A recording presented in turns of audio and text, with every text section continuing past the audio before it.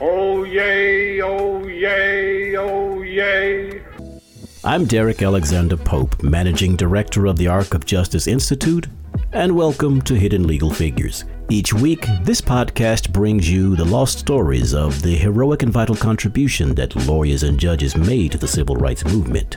This week, Mark Curridon shares with us the compelling story of a 1906 legal drama and a lawyer named Noah Parden, who made respect for the rule of law a gift to future generations of Americans.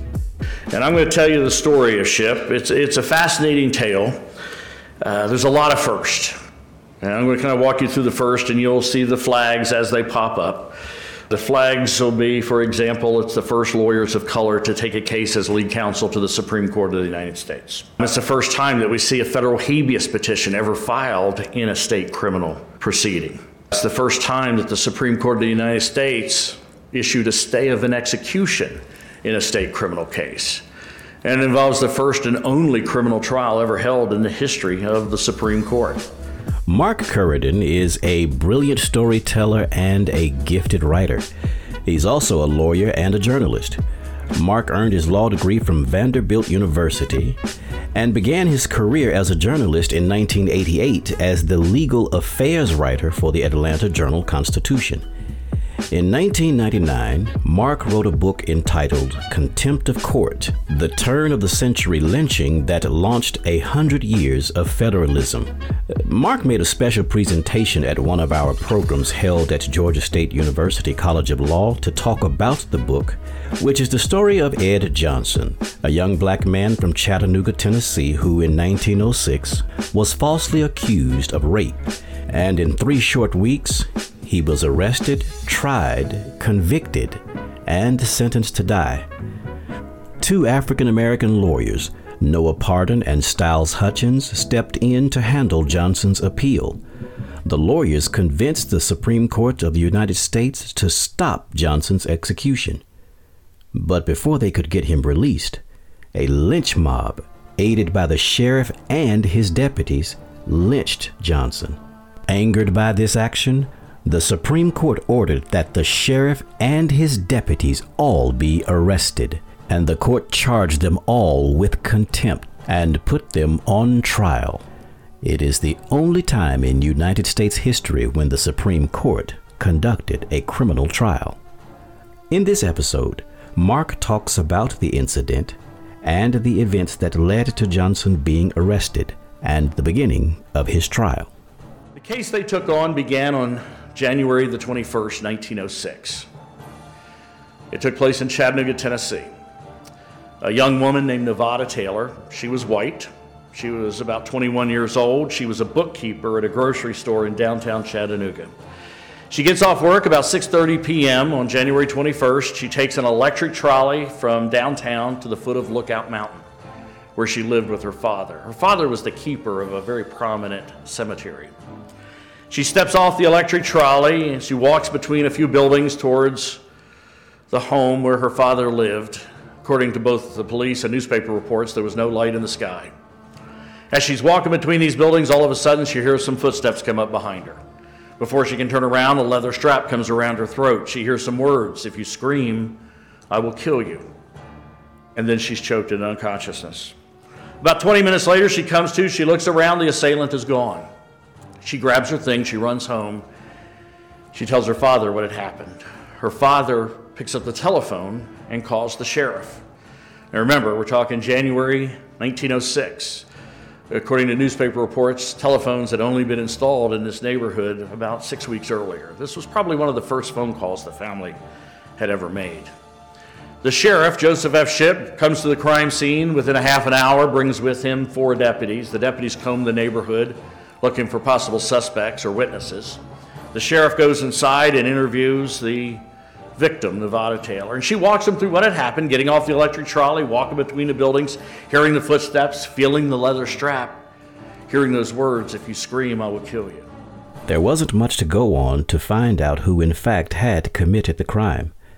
Nevada Taylor had no specifics at all about who had attacked her. Not his race, not his height. She thought maybe he wore a hat, But according to the original police report, she couldn't identify her attacker at all. She didn't know whether he was white or black, didn't know how tall he was, thought maybe he wore a hat. And she remembered the words, "If you scream, I will kill you." Well, the next morning's newspapers decried it as the most heinous crime ever committed in the history of Chattanooga. And despite the fact that the victim declined to identify the race of the attacker, the sheriff in the newspaper identified him as, quote, "the Negro Brute," and said once the Negro Brute is arrested, the people of Chattanooga probably won't even wait for the wheels of justice to turn. They'll come to the courthouse and the jail right away, and they'll institute immediate justice or lynch law. There were no suspects, but the newspapers kept calling the attacker the Negro Brute, and they referred to the victim as the young white princess. And they said someone must pay. And right here is where the story takes its first turn toward the bizarre. And the judge and the sheriff were up for re-election come early April. The morning newspaper and the afternoon newspapers wrote editorials saying, you know what, if the judge and the sheriff in Chattanooga cannot find out who committed this horrible crime, maybe we shouldn't wait till election day to remove them from office. Maybe we should remove them now and bring in a new sheriff and a new deputy who can find out who committed this horrible crime and bring this case to justice. Well, the judge and the sheriff get together. They realize their political lives are in danger, and they got together a reward of $375 that would go to anyone with information that would lead to an arrest in the attack on Nevada Taylor. And lo and behold, the next morning's newspapers announced the reward. And now a witness appears. His name was Will Hickson. Hickson worked at the Chattanooga Medicine Company near the St. Elmo Cemetery where the incident took place. Hickson called the sheriff at home and wanted to know if the reward money was still being offered. The sheriff said yes, then drove to Hickson's house, where Hickson told him, I saw a man near the scene of the crime, about the time that the crime took place, and he was carrying a leather strap just like the one described in the newspaper. And that man's name is Ed Johnson. Ed Johnson was 19 years old. His mother was described as a Christian woman who later cried when her son was arrested. His father was known only as Skinbone. Ed was not married. He had no children. He dropped out of school in the 4th grade. He made a living as a day laborer and had helped put roofs on 2 churches and worked on additions to 3 houses. In the evenings, he did odd jobs at the Last Chance Saloon. And now, on Thursday, January 25th, Ed Johnson became a suspect. Well, they arrest Ed Johnson and they charge him with the rape of Nevada Taylor, and he tells them, I didn't do it. I couldn't have done it. I was 2 miles away at the Last Chance Saloon. I can give you the names of a dozen men, and they'll swear I was there. Well, the sheriff and the judge get together, and they realize there will be a lynching attempt at the jail that night. The newspapers had all but predicted it. Wait a minute. The newspapers had predicted it? Wasn't it the sheriff who was quoted in the newspaper just the morning after the incident that the people would want to institute immediate justice or lynch law? Wasn't it the sheriff who was calling the attacker the Negro Brute? I wonder what the sheriff did to protect Ed Johnson. So they put 2 plainclothes deputies and Ed Johnson on a train to Nashville for safekeeping pending trial. And indeed, that night and the following night, several hundred men show up at the county jail. They're going to break into the jail and they're going to kill Ed Johnson. But of course, he's not there. 2 days after Ed Johnson was arrested, the judge in Chattanooga decided he wanted to hold a fast and speedy trial. The judge's name was Samuel D. McReynolds. Judge McReynolds decided he wanted to hold a fast and speedy trial, but he also realized he needed to appoint a couple of lawyers to represent Ed Johnson. Here we need to have a little understanding about what the Constitution says in criminal cases like these. The 6th Amendment says that in all criminal prosecutions, the accused shall have the right to the assistance of counsel for his defense. It was not until 1963, however, in a famous case called Gideon versus Wainwright, that this right to counsel applied to cases in state courts. Before then, it was only in federal courts that this right was guaranteed. Many states, especially in the South, and more particularly when the accused was poor or black, simply ignored this right. But when it came to the right to counsel, Tennessee was a little different. But the Tennessee Constitution, when it was drafted in 1792, stated that anyone charged with a felony offense had the right to counsel. And 1792, state constitution, Tennessee. And if the defendant cannot afford a lawyer, the state will provide a lawyer for the defendant. Well, the judge realized he needed to appoint a lawyer, but he didn't interpret the state constitution as meaning that these lawyers need to be, competent. So he appoints 2 lawyers, neither of them had ever handled a criminal case before. One lawyer had retired from practicing law 6.5 years earlier. He brings both the lawyers in, and according to the record later, they plead with the judge, don't get us, we're not qualified to take on this case. We don't do criminal law. Please don't appoint us. The judge responds, according to the record, you don't have to do any work in the case. Just be there to meet the constitutional responsibilities.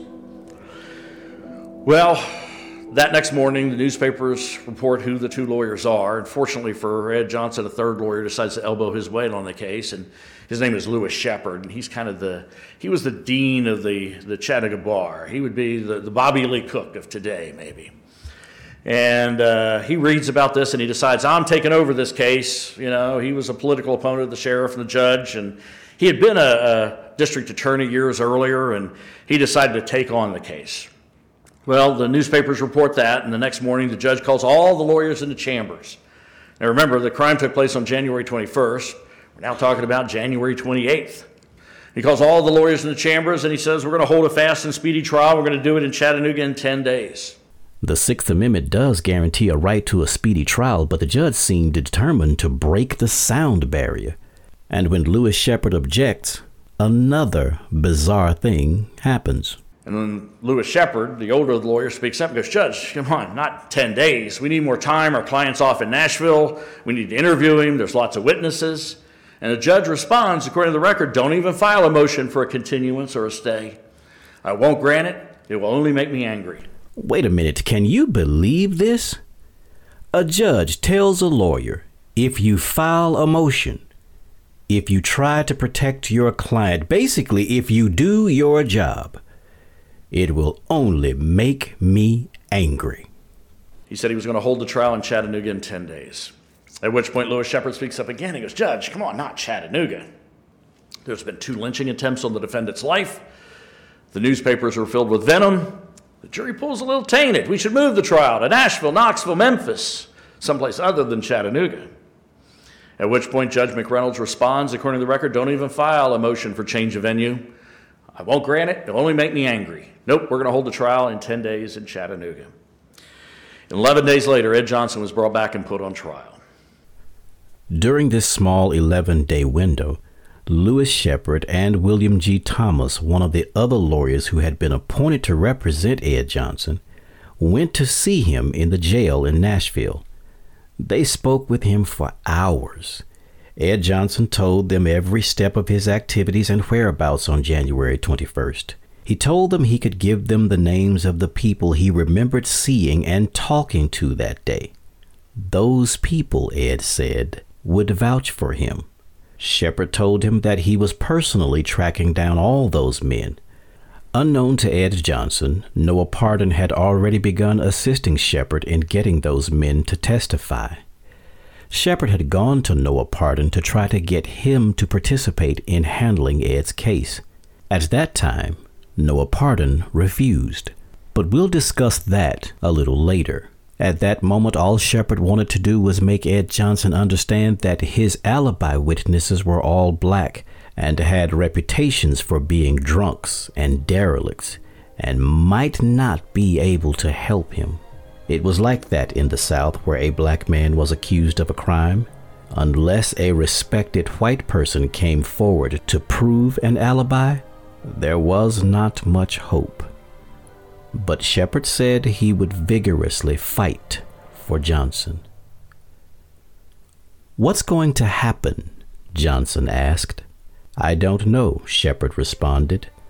"But soon the sheriff will come for you and bring you back to Chattanooga, where there will be a trial. I will be there. so will Mr. Thomas and another lawyer. Will I be able to go home and see my mother? Johnson asked.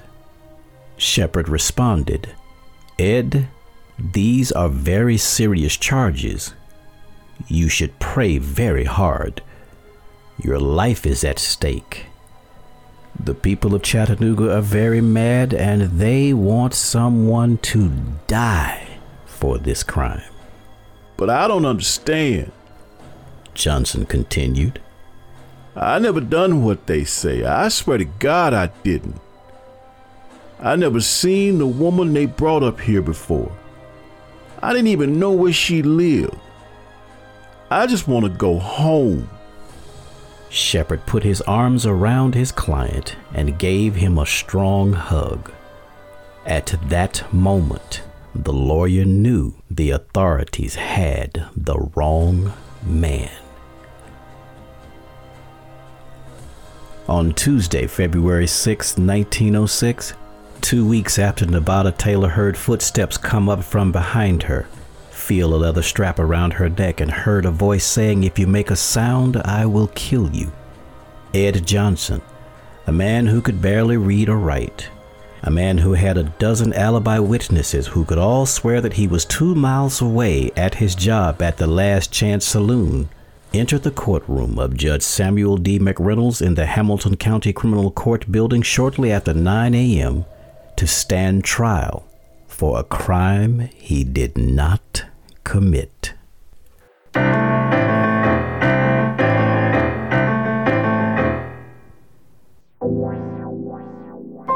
On the next Hidden Legal Figures. The trial of Ed Johnson begins, and not too surprisingly, there was a quick verdict of guilt and a sentence of death issued. But to everyone's amazement, Johnson gets 2 new lawyers who handle his appeal, and together they begin to make history and shape constitutional law in ways that had never happened before. Well, that's when the 2 lawyers on the cover of the book, Noah Parden and Stiles Hutchins, enter the story. They were sitting in their office 2 days after the crime took place. Actually, it was after the sentence had taken place. And in walks Ed Johnson's father, and he pleads and begs with him, "Take my son's case on appeal. You know he didn't do it, and you know he didn't get a fair trial." For the better part of the afternoon, according to their own writings, Parden and Hutchins debated on whether to take this case.